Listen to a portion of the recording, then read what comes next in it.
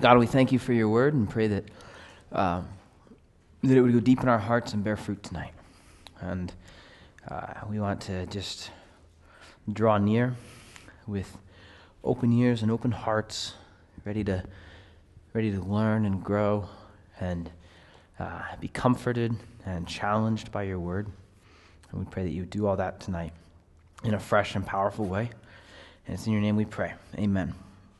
So, the book of 1 John, we're in the home stretch of overviewing the Bible. Next week we're going to do the books of 2nd and 3rd John and the book of Jude. They're all one chapter each. Sometimes they're actually called the postcards of the New Testament. They're very short, and so we'll put them together.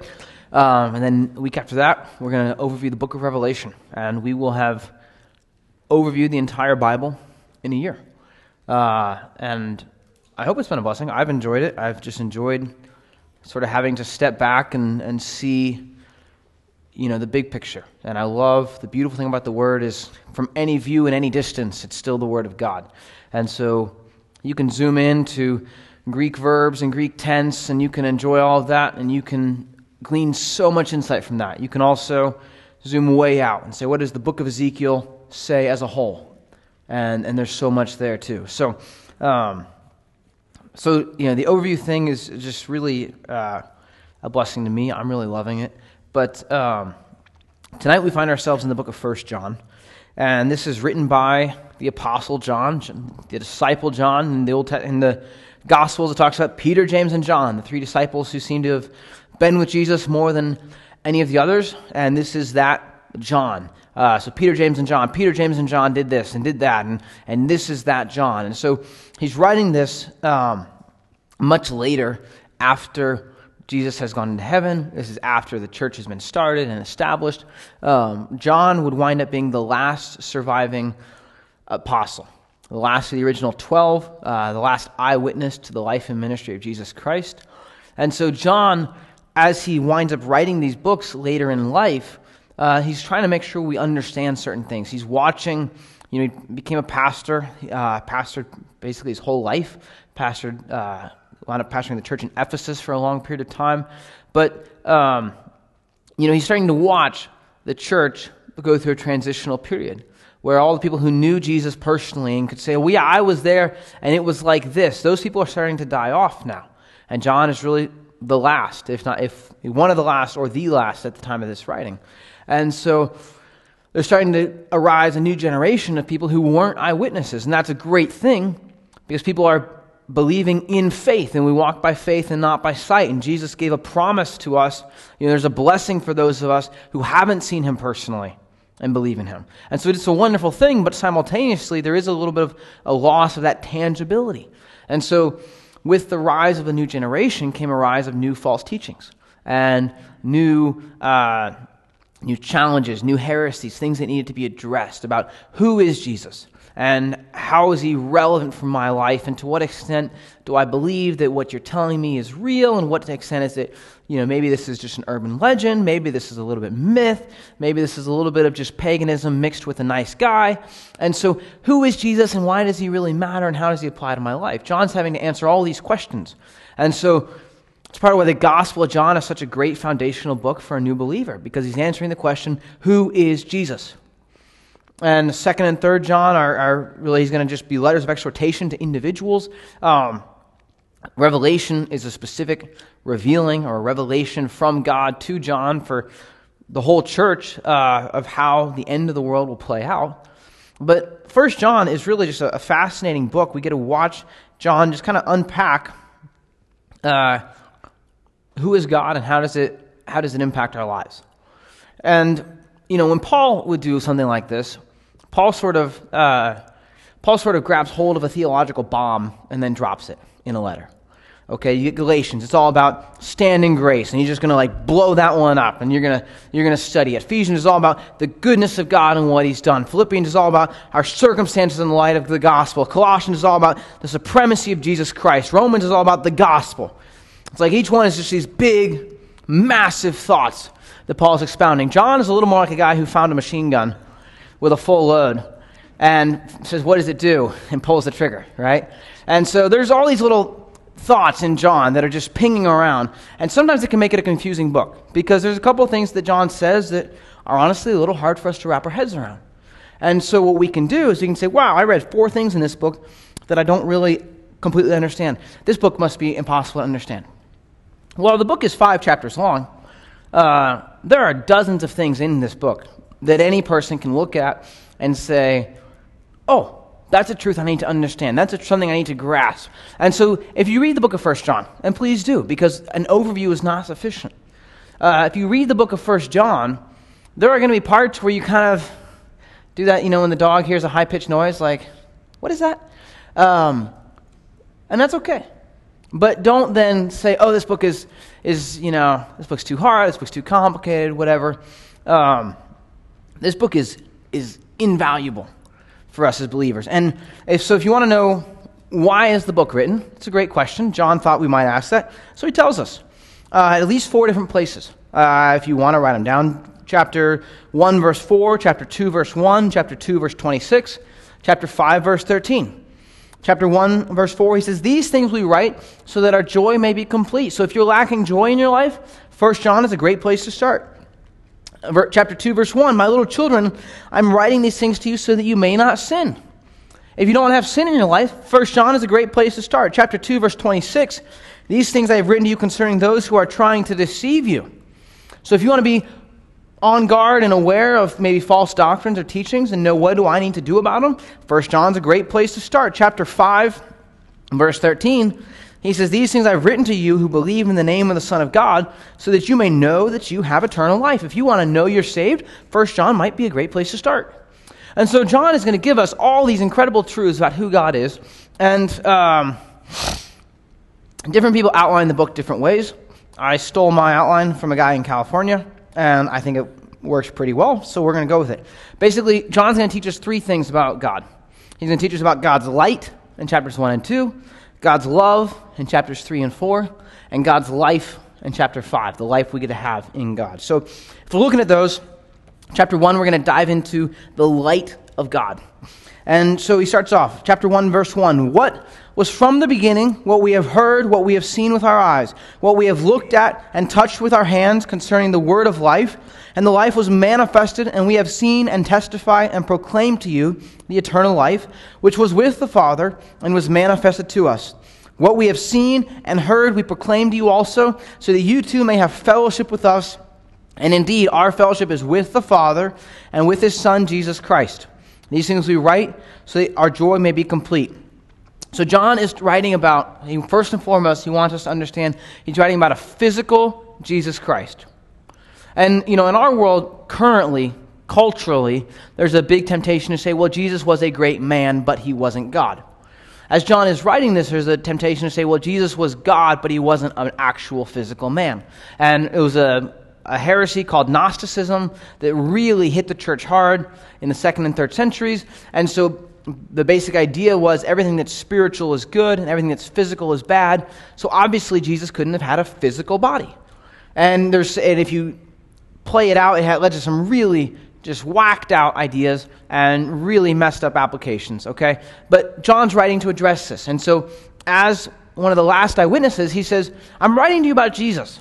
And I'm writing to you about an actual physical Jesus, a Jesus Christ that I touched, that I heard, that I saw, that I interacted with. I'm not talking about an apparition. I'm not talking about a hallucination or a great divine energy or a spirit. I'm talking about a human being who was fully human and fully God. That's who we're writing about. And we're writing these things so that you may have fellowship with us and in the fellowship that we have with the Father and with Jesus Christ.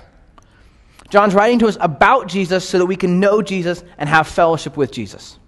And that's what this book is going to be about. This book is about helping us to engage in fellowship. Verse 5, he's going to go on. He's going to say, this is the message we have heard from him and announced to you, that God is light and in him there is no darkness at all. If we say that we have fellowship with him and yet walk in the darkness, we lie and do not practice the truth. But if we walk in the light, as he himself is in the light, we have fellowship with one another. And the blood of Jesus, his Son, cleanses us from all sin. If we say that we have no sin, we are deceiving ourselves, and the truth is not in us. If we confess our sins, he is faithful and righteous to forgive us our sins and to cleanse us from all unrighteousness. So he's going to say so he's talking about in verse 4, I'm writing these things so that your joy may be complete. And then he takes that thought in verse 5 and says, hey, if you want your joy to be complete, here's what you do. Right? Read the book and then do the book. And what's he saying? Here's what you do. You understand and learn that God is light, and in him there is no darkness.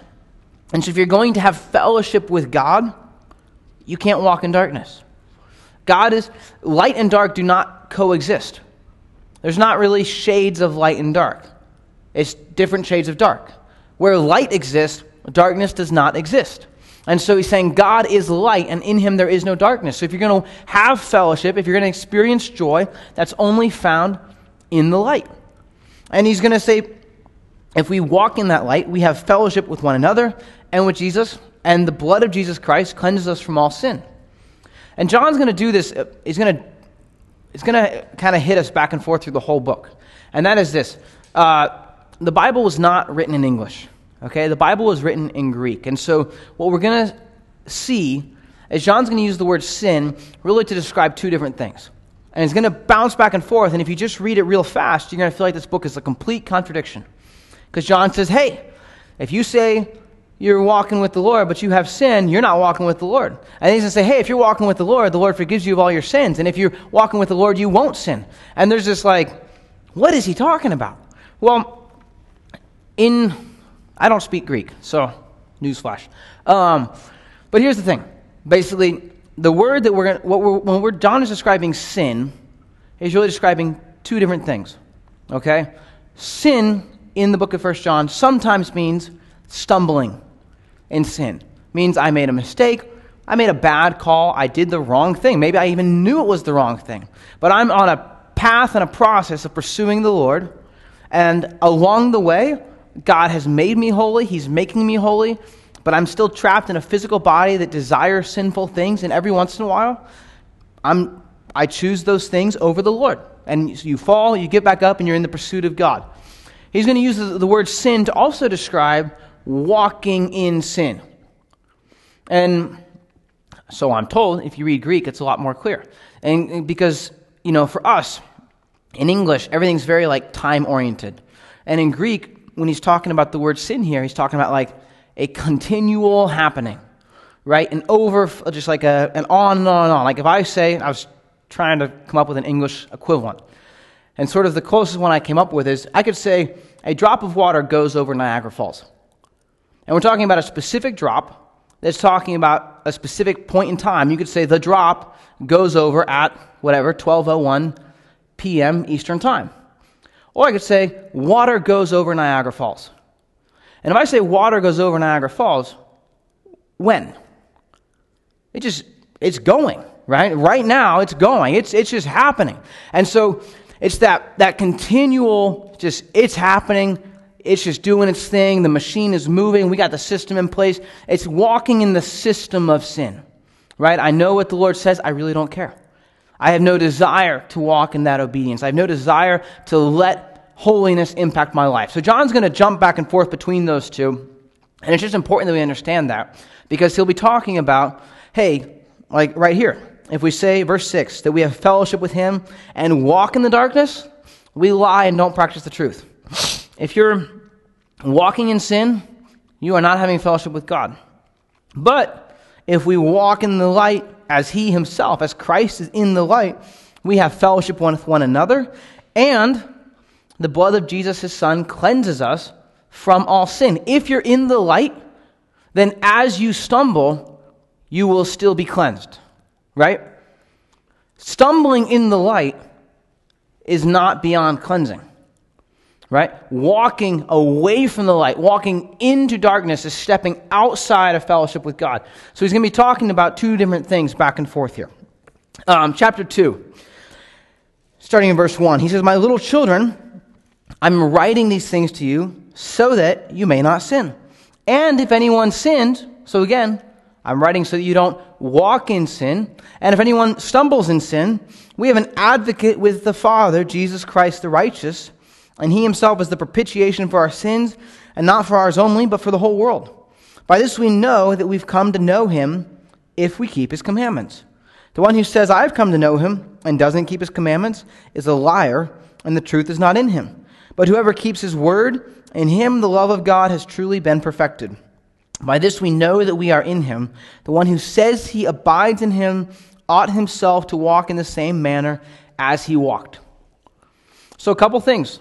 He says, 1, I'm writing so you don't sin. If you do sin, we have an advocate.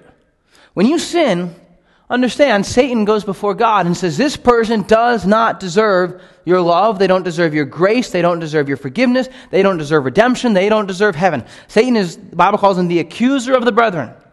And Jesus Christ stands there and says, but I paid for that one already. That one's paid in full. That one's marked out. It's paid in full. I already took care of that one. And God, as a righteous and holy judge, says, hey, he's right. Get out of here. Right? The forgiveness has happened not because God is washing it over, but because it's been paid in full. And so, if we sin, we have an advocate with the Father, Jesus Christ. And so, now then, we find ourselves in this dilemma, which is we can conceptually say, right, don't walk in sin. Got it. But we still stumble. And how do you determine when you're let's say you stumble with something regularly, maybe 3 times in a row in one day? Well, wait a second. Is that like walking in sin? Does that mean I'm not in front? Does that mean I'm in darkness? Does that mean maybe I'm not even saved? I'm wrestling with the same sin over and over and over again. Maybe I'm not even a Christian. And Satan loves to do these things. He loves to try and get us in these mind games of, oh, yeah, you're probably not. You're better off staying away. You've got problems, right? You've got troubles. Don't even bother. It is not worth your time. It is not worth God's effort. You do not deserve God's love. And so how do we tell? How do you tell if you are walking in the light? Well, if you keep his commandments. And you say, yeah, but I don't always keep his commandments. How do I know? He says, well, the one who says he abides in him ought to walk in the same manner as he walked. Are you following after Christ? And the great thing about it is that there's not a quantifiable point of perfection. Okay? How do you determine if you're walking after Christ? If you are walking after Christ. If you are trying to become more like Christ. Remember last week, 2 Peter chapter 1, what did he say? He said, if these things are yours and abound, you won't be barren or unfruitful. How do you know if you're walking in Christ? Well, are you increasing in virtue and knowledge and self-control and perseverance and godliness and brotherly kindness and love? It might be slow. Growth is not always quick, right? Some people grow like grass. Some people grow like, oak trees. It's like, it doesn't look any bigger this year than it did last year. But it's still growing. And so growth is not always fast. But if you are walking after the Lord, you can have an assurance of eternal life. That's not an excuse for sin. It's actually a call to recognize the grace and the goodness of God, to then desire more earnestly to not sin. Right? If you are desiring more and more to not sin, if you're taking steps to eliminate either the temptation of sin or the opportunity to sin because you are on a mission to pursue holiness with the Lord, then you're saved. You have an assurance of salvation. And he says in verse 7, Beloved, I'm not writing a new commandment to you, but an old commandment, which you've had from the beginning. The old commandment is the word which you've heard. He says, guys, this honestly isn't anything new. This is all the way back to the book of Exodus. If you love the Lord, keep his commandments. Right? And it's just it's almost implied throughout Scripture. Right? If I want to say I'm a Christian, if I want to say I'm a God follower, then there's sort of a base level assumption of, I bet that means I'm trying to obey God. And so he says, this is old. You guys know this. On the other hand, verse 8, I'm writing a new commandment to you, which is true in him and in you, because the darkness is passing away and the true light is already shining. This is an old commandment. On the other hand, this ought to be fresh. Right? Old truths can still have fresh application. Because I can believe that the grace of God applied to Simon Peter, but I need to know that the grace of God applied to me right now. Applies to me this afternoon, this evening. And so it's an old truth, but it's got a fresh application for each of us. And then verse 12, he kind of jumps down, he switches into this little kind of a poem in essence, and he's going to describe 3 different levels of maturity in Christianity. He says, I'm writing to you little children. If you're just a kid in the kingdom of heaven, right? You're a baby Christian. He says, I'm writing to you because your sins have been forgiven for his name's sake. That's what defines a lot of young believers. What do you know about the Lord? I know he forgave my sins. That's great. That's a phenomenal place to start. I'm writing to you fathers because you know him from the beginning.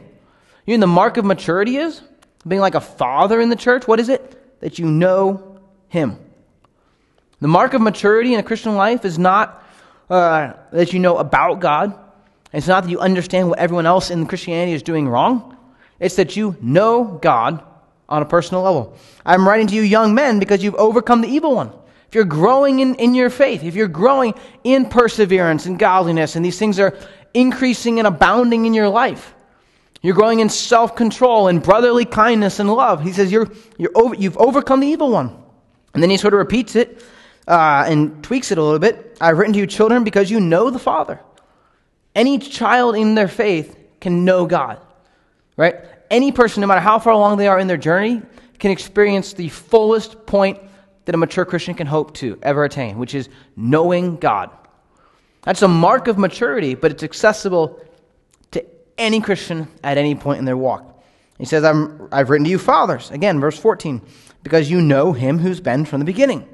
I've written to you young men because you're strong and the word of God abides in you, and you've overcome the evil one. So why is this book written? This book is written for any stage. Wherever you are out in your walk with the Lord, this book is written for you. In the book of 1 John specifically, but obviously in the greater context, the Word of God. These things are written for us at whatever point in our growth we are, so that we can know the truths about who God is. Chapter 2, verse 15, he's going to go on. He says, do not love the world, nor the things in the world. He's continuing this thought about we're in the light of God, and so therefore we need to walk in the light and not in the darkness. If anyone loves the world, the love of the Father is not in him. Verse 16, for all that is in the world, the lust of the flesh, the lust of the eyes, and the boastful pride of life is not from the Father, but is from the world. The world is passing away, and also its lust, but the one who does the will of God lives forever. You want to have fellowship with God? Don't love the world. Right? We're all going to stumble. We're all going to make mistakes. We're going to trip up in sin. If you want to have fellowship with God, limit your ability to trip up. Right? You can do a lot of things to just make it inconvenient to sin in your life. Right? At least with a lot of sins. And everybody's tempted in different ways. I understand that. But sometimes you can, I want to walk in holiness, but man, it's a lot of fun to be tempted. Right? I mean, sometimes, and honestly, it really sounds stupid, but it honestly kind of is. Sometimes we're like, hey, you know what? I don't want to sin. I just want to think about it, sinning. Right? Just a little bit. And you say, no. If you're going to, don't love the world. Don't try and have this kind of, ex-girlfriend relationship with the world. No. Cut yourself off from it. It's passing away. The one who does the will of God lives forever. And then he's going to shift in verse 18 to 25. And he's going to start talking about Antichrist. And we'll get into it in Revelation a little bit more. But the term Antichrist really just means in place of Christ.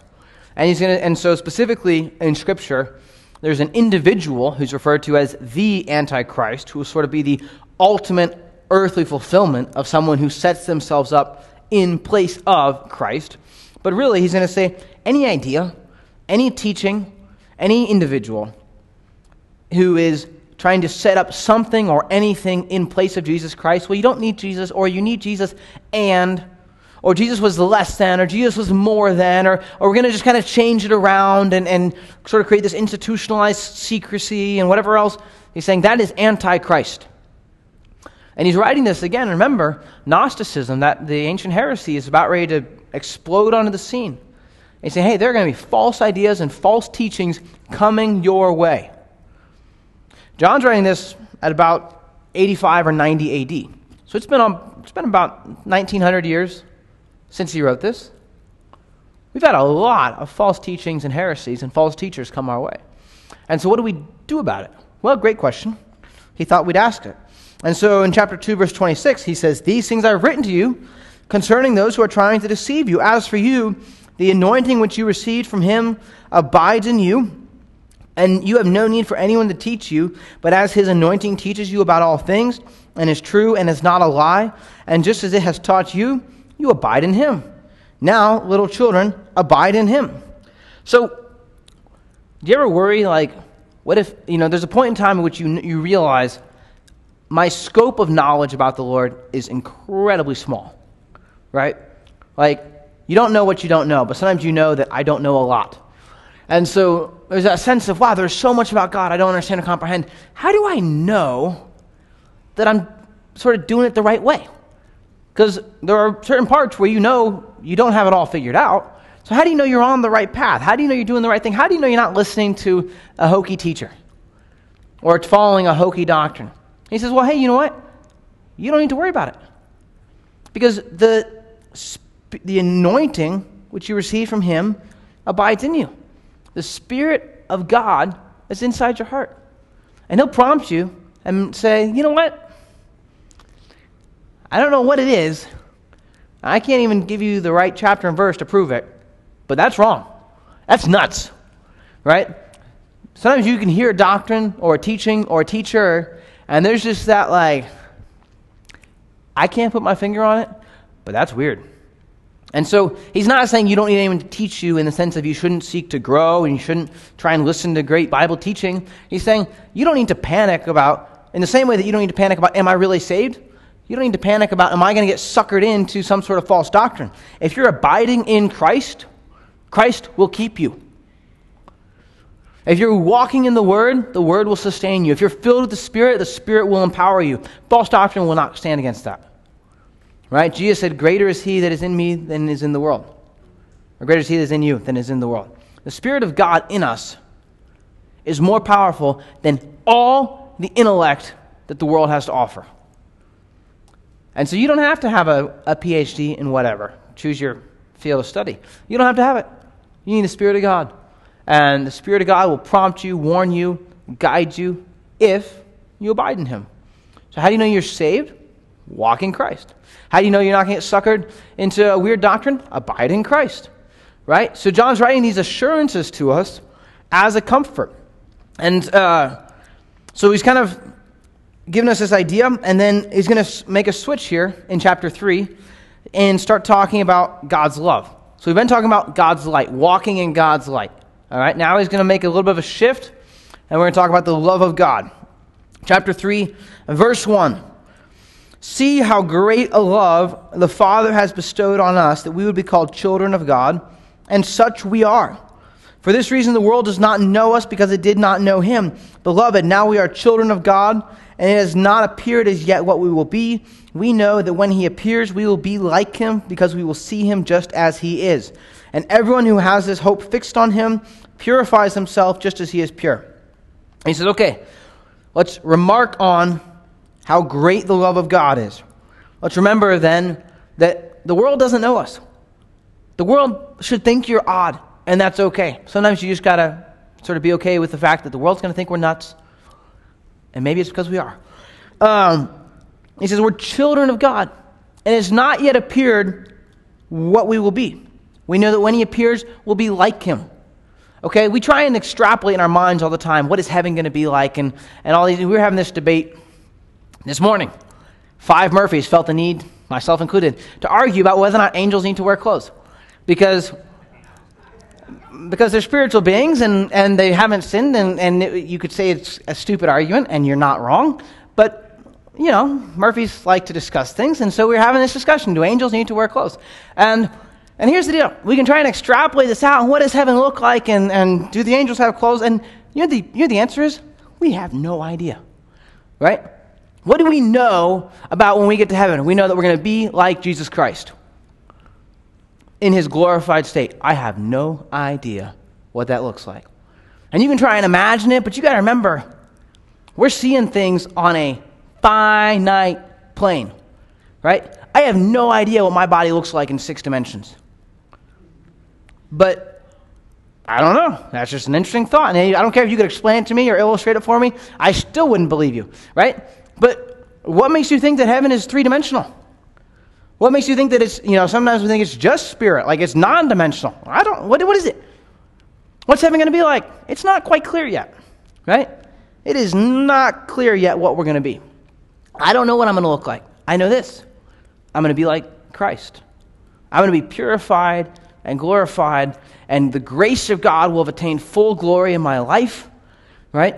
And I won't have the drive or the desire to sin. My consuming desire will be fellowship with God. I can't fathom what that would do to a physical body, right? I have no idea. So what are you going to do with this? I don't know, but I have this hope. So what should you do? If you have this hope that you're going to someday see God in that kind of glory, what should you do? Purify yourself, just as he is pure. If you have that eternal hope of, I don't know exactly what's coming, but I know enough to know it's going to blow my mind, then what should we do about it? Let's get ready for it, right? Why screw around with, hey, the lust of the flesh, the lust of the eyes, and the boastful pride of life? Those things are passing away. But the one who does the will of God lives forever. He goes on in verse 4 of chapter 3. He says, everyone who practices sin also practices lawlessness, and sin is lawlessness. You know that he appeared in order to take away sins, and in him there is no sin. No one who abides in him sins, and no one who sins has seen him or knows him. Again, here he's talking about that recurring pattern of choosing to walk in sin. Verse 7, little children, make sure no one deceives you. The one who practices righteousness is righteous, just as he is righteous. The one who practices sin is of the devil. Notice that word practices, right? That recurring idea. For the devil has sinned from the beginning. The Son of God appeared for this purpose, to destroy the works of the devil. No one who is born of God practices sin, because his seed abides in him, and he cannot sin because he is born of God. By this, the children of God and the children of the devil are obvious. So he's carrying out this idea. If you're going to know and experience the love of God, you're going to walk in the love of God. You can't walk in the love of God and love the world at the same time. Jesus said that. He said, you can't serve two masters. Sooner or later, you're going to have to make a decision in your life. Where are you going? Where is this heading? Verse 16, he's kind of carrying verse 16. We're carrying the idea out, again, of God's love. He says, we know love by this, that he laid down his life for us, and we ought to lay down our lives for the brethren. But whoever has the world's goods and sees his brother in need and closes his heart against him, how does the love of God abide in him? Little children, let us not love with word or with tongue, but in deed and truth. We will know by this that we are of the truth, and will assure our heart before him. So he says, hey, look, we're going to talk about the love of God. Well, let's define the love of God, right? What is love? It's not a feeling. God doesn't love you because he felt so warm and fuzzy towards you when you hated him, right? He didn't basically strangle to death on the cross just because it felt fun and because there was this great, emotional high. He chose to love you. So we got to go back. What is the love of God? He's saying the love of God is to understand that he laid down his life for us, and we ought to lay down our life for one another.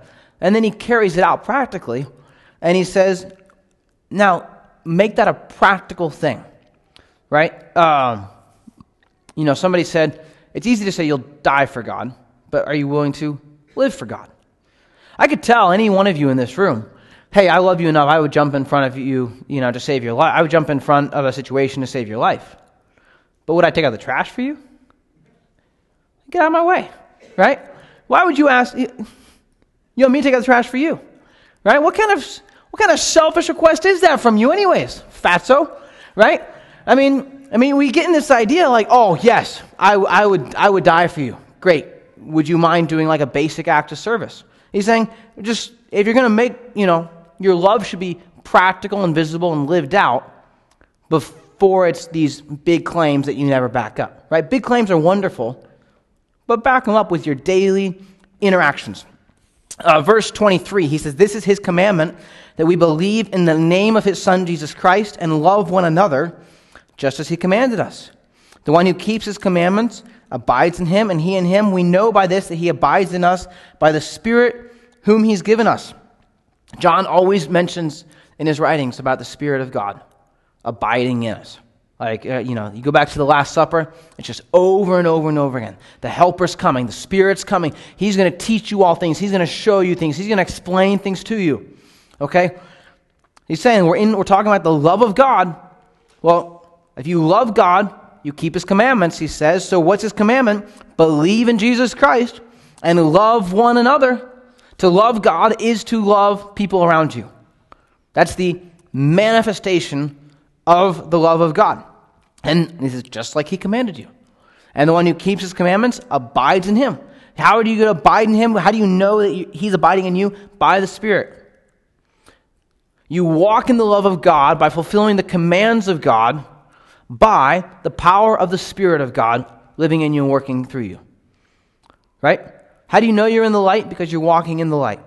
How do you know that you're not in love with the world? Because you're in love with the Lord. How do you know that you're walking in the commandments of God? Because you're abiding in Christ. And the Spirit of God is abiding in you. Chapter 4, he's going to carry this out even further, but kind of make a shift. He says, Beloved, don't believe every spirit, but test the spirits to see whether they're from God, because many false prophets have gone out into the world. So love is going to be based in truth. Love is not just a blanket acceptance of everything that everybody says, right? Hey, I love you, therefore whatever you say is good. No. Test the spirits. And he's carrying this idea again, like in chapter 2, talking about there will be antichrists who arise and ideas that are antichrist and teachings that are antichrist. He's saying don't just accept something because it has the word Christian stuck on it, right?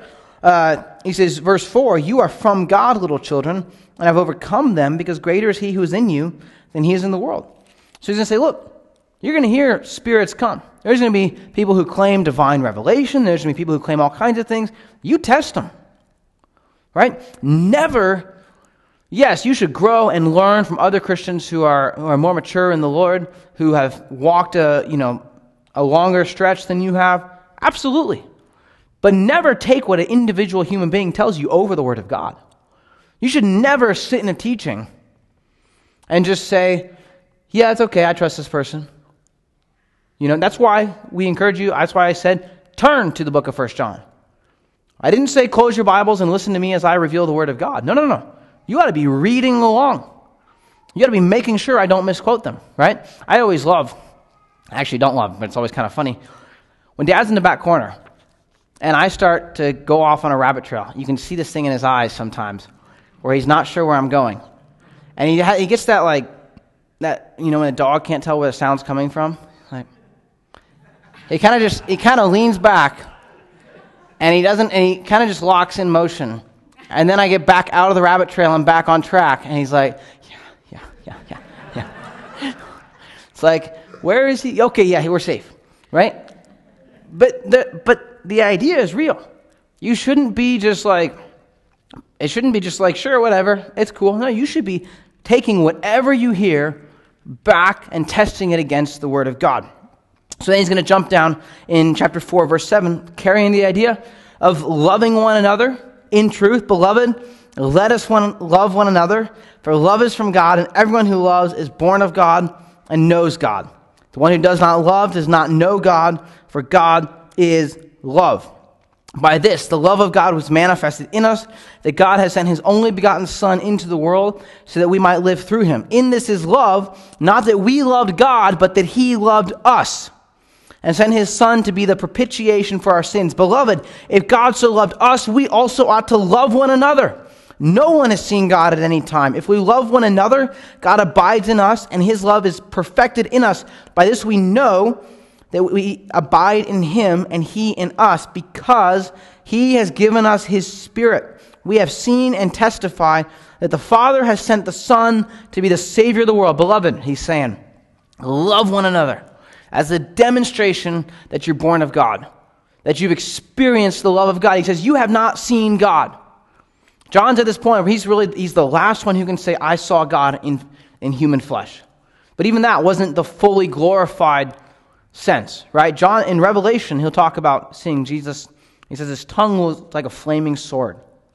Okay? That's not what Jesus looked like on earth. John's John's really the last one. He's saying, you have not seen God. So how do you know that you love God?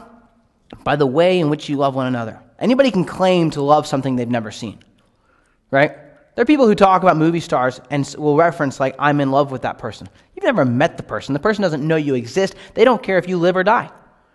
And yet we'll say things like, oh, I've got a crush on this person. No, you don't, right?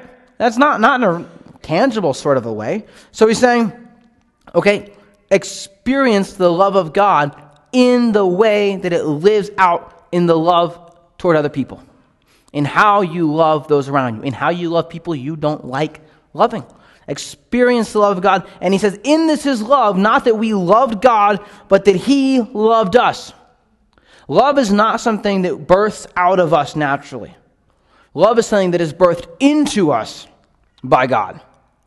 Right? You are not naturally a loving person. I am not naturally a loving person. But in this is love, that God loved us, that we've experienced love. And because we've experienced it, because it has gone into us, it is now able to go out of us. And if you are trying to send love out of your heart without having received it in, you have nothing to pour out. And so again, he ties it back again. By this we know that we abide in him. How? Because he's given us of his Spirit. The love of God is entirely tied to the Spirit of God in your life. It's impossible to love as God commands us to love if we don't have the Spirit of God empowering us in that way. So this book is all about the love of God, and so you take a step back, it's all about fellowshipping with God. Right? This book is in total agreement with 2 Peter, which is what? Keep growing. Keep walking in these things. Say, keep walking in the light. You stumbled? Keep walking. You weren't loving? Keep walking. You weren't abiding? Keep abiding. Right? Or if in the case of Peter, you didn't have self-control or brotherly kindness or love, well, keep growing. And you'll be neither barren nor unfruitful. And so he's carrying this idea. You got to abide in the Spirit of God. Chapter 4, verse 15. Whoever confesses that Jesus is the Son of God, and God abides in him, and he in God. We have come to know and have believed the love which God has for us. God is love. And the one who abides in love abides in God. And God abides in him. You can't experience love without experiencing God. You can't experience God without experiencing love. They are tied together because love is the essence of God's nature. It's holy love, right? It's not romantic love. It's not happy feelings or happy thoughts. It's holy love. It's love that dies, right? Love that judges, love that protects. But it is the essence and the definition of the character of God. You cannot know love without knowing God. You cannot know God without knowing his love. And so he's going to wrap up chapter 4. Chapter 5, just kind of sort of the last tail end of the book, he's going to talk about God's life and the life that we have through the Lord. So chapter 5, verse 1, whoever believes that Jesus is the Christ is born of God. And whoever loves the Father loves the child born of him. If you love God, you love Jesus Christ. If you love Jesus Christ, you love God the Father. And by extension, he's including it elsewhere, the Spirit as well. Right? You receive God as he reveals himself. You take the whole Trinity or none of the Trinity. By this we know that we love the children of God when we love God and observe his commandments. So we said you know that you love God by loving his children. Well, here he says you are going to love the children of God well by loving God well. Right? Sometimes we just try and just pour out yourself for other people and never back up to recharge your relationship with the Lord on a personal level. You're just burning it out, right? If that well doesn't get refilled, that well runs dry.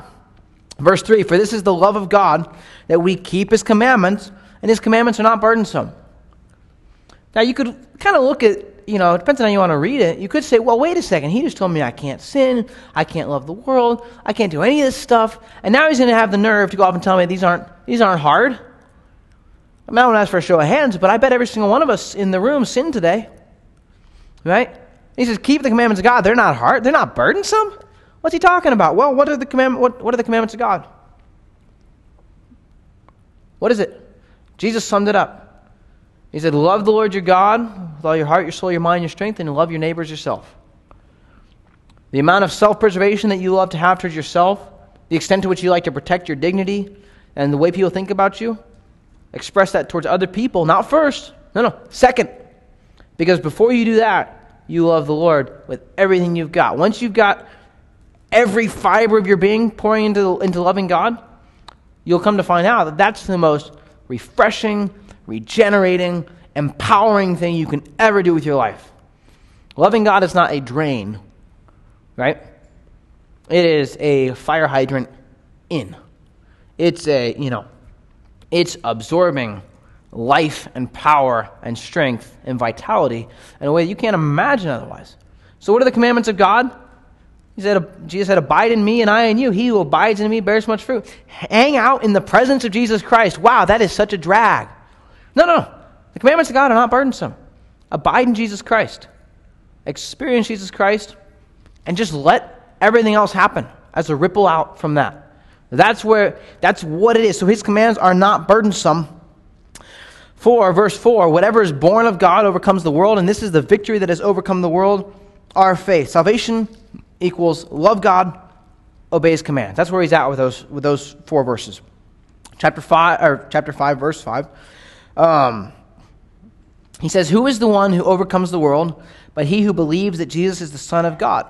This is the one who came by water and blood, Jesus Christ, not with the water only, but with the water and with the blood. It's the Spirit who testifies, because the Spirit is the truth. For there are 3 that testify in heaven, the Father, the Word, and the Holy Spirit, and these 3 are one. And there are 3 that testify on earth, the Spirit and the water and the blood, and the 3 are in agreement. And so he's saying, okay, a couple things here. He's referencing the Trinity and building the idea of the doctrine of the Trinity. Now, to be fair, I'm not going to spend a ton of time on this. Depending on your translation, part of verse 7 may or may not be in your Bible. Okay? And there are reasons for that. There's a couple of manuscripts that don't have it, a couple of manuscripts that do have it. Out of the tens of thousands of copies that we have of the New Testament, of the original manuscripts, there are some copies that don't have part of that verse. And there are great scholars on both sides of the issue. Some people would say, well, that's because they were edited out. Some people would say they were edited in. I tend to lean towards the side that they were over time edited out, because it was more time, it was convenient for certain copyists to try and diminish the Trinity. So I think they belong in. But here's the deal. Our whole doctrine of the Trinity doesn't hinge on this verse. This verse is a wonderful illustration of it, but the Trinity is everywhere in Scripture, right? And so I say that not to confuse you or make it a pain to read 1 John. I say that basically so that if you're ever in a conversation with someone who says, well, the Trinity is not in the Bible, and if you go here, there's a chance that they'll say, well, actually, that verse doesn't count. That was added later. And you could kind of just get yourself, thrown around in an awkward way. So it's one of those where there are some questions, and that's fine. There's really basically 4 spots in the entire Bible where we have just a couple questions. How is this meant to be read most accurately? It doesn't change Christianity for us, because the doctrines that are represented in those are elsewhere in Scripture, and so it's not like our faith is hinging on these. But for the sake of honesty, there's a couple manuscripts where we have some questions about this.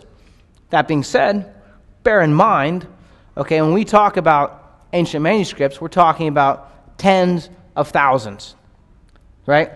The Bible is, so sometimes you can only say, oh my gosh, there's 4 spots where there's a little bit of room for someone to ask an honest question. Okay, bear in mind what that means, right? That puts the Bible at whatever it is, 99.97% complete unison across every manuscript that we have. That means, at this point, if we didn't have a single copy of the New Testament in Greek, we could rebuild the entire New Testament from quotes that early church fathers reference. We have so many copies. The Bible is, without question, far and away, above and beyond, the most accurate ancient book that exists on earth today. Okay? So, there's a verse, there's a half a verse, actually, that helps it with an idea of the Trinity that we believe is elsewhere in Scripture. And so I say that just basically to not blow past it and feel like I'm glossing over something that could raise an honest question. Verse 13 through 15, he's going to say, "These things I've written to you who believe in the name of the Son of God, so that you may know that you have eternal life." This book is here for us so that we can know that we have eternal life. This is the confidence which we have before him, that if we ask anything according to his will, he hears us. And if we know that he hears us in whatever we ask, we know that we have the request which we have asked from him. We talked about this a couple weeks ago in James, so we're not going to unpack this a ton, right? But the Bible tells us to pray boldly. And praying in accordance with the will of God does not mean that you can finish any prayer with, "In Jesus' name I pray, amen," and it's given. It means if you're praying a prayer that Jesus once prayed, and it's in accordance with the will of God, then the will of God is already at work to make it happen, right? So if you want to pray that God will make you rich, that may or may not be in the will of God. God really probably might feel that you're better off without Elon Musk's level of money, right? If you want to pray that you'll grow in your knowledge of the Word, that you'll abide in Christ more, that you'll have an opportunity to share the love of God with someone else, right?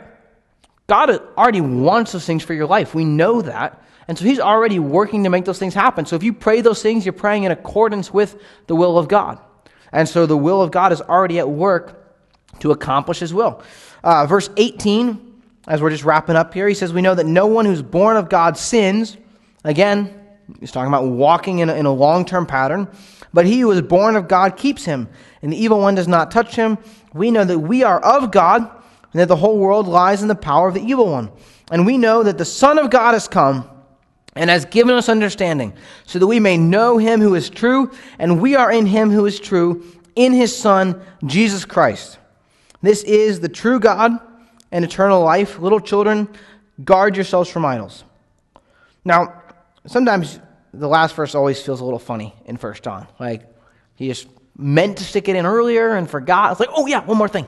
No. Put it in its context, okay? He's saying, we're not of this world. Right? Little children, we know that we're of God, and the whole world lies in the power of the evil one. This world, we inhabit it, but we are not citizens of it. We are citizens of a totally different kingdom. And so God has come so that we can be free from idols. John's writing this really as persecution against Christians is heating up. And for the next several centuries, it would just continue. And the Romans were adamant about trying to stand by Christianity. They didn't care that Christians were worshiping Jesus Christ. They didn't care. Rome had thousands of gods and goddesses. You could worship whoever you wanted, but they did care about the fact that the Christians said, no, we cannot also worship Caesar. All you had to do to save your life as a Christian in ancient Rome was dip a little incense in a burner and say, Caesar also is Lord. That's not very hard to do, right? And you say, well, I don't mean it. You can work your way around it. And Christians said, I will die before I put that little thing in the burner and say those 3 words. Because why? Because I'm not of this world. Because Christ has come and set me free from this world. So when John says keep ourselves from idols, contextually, he's saying because of God's light, because of God's love, because of the life we have in Christ, because we can abide in the Spirit of God by the power of God, because God loves us and we've experienced his love, because we're told to not love the world or the things of the world. Because of all these things, yes, guard yourselves from idols. In a sense, it's just sort of like a basic summary, right? You just want a great first step in walking with the Lord. Is there something that is in your way? If I want to step towards the Lord and there's something in my way that's blocking me from serving the Lord, get it out, right? So keep yourselves from idols. So it's not an out of context or a random thought. It's a great summary and here's your next step. And so that's what John's giving us. He's giving us the light of Christ, the love of God, and the life that we have. It's a book that was written so that our joy may be complete, so that we might not sin, so we could know we have an assurance of salvation if we believe in Jesus Christ. It's a rich book. All right. God, we thank you for your word. We thank you that we've gotten to, just as we're heading into the Christmas season, we got to think about John knowing and experiencing a personal, physical God who came down to love us and save us, and not just rescue us for eternity, but give us power in this life here and now. We thank you for that, God. God, we can't even fathom what it's like for God to package himself up into an embryo and to then go through just the process of growing up and being human. That it's beyond our mind's ability. But we thank you for it, God. We believe that it's true. And so we pray that, like John said, we have this hope, therefore we purify ourselves. That we would walk in the light, walk in the love, walk in the life that you have for us, that we'd abide in your Spirit. And I pray that these things would be ours in abundance, that we would grow in them and walk in them, and that you would be glorified in our hearts. And it's in the name of Jesus Christ, our King and our God, that we pray. Amen.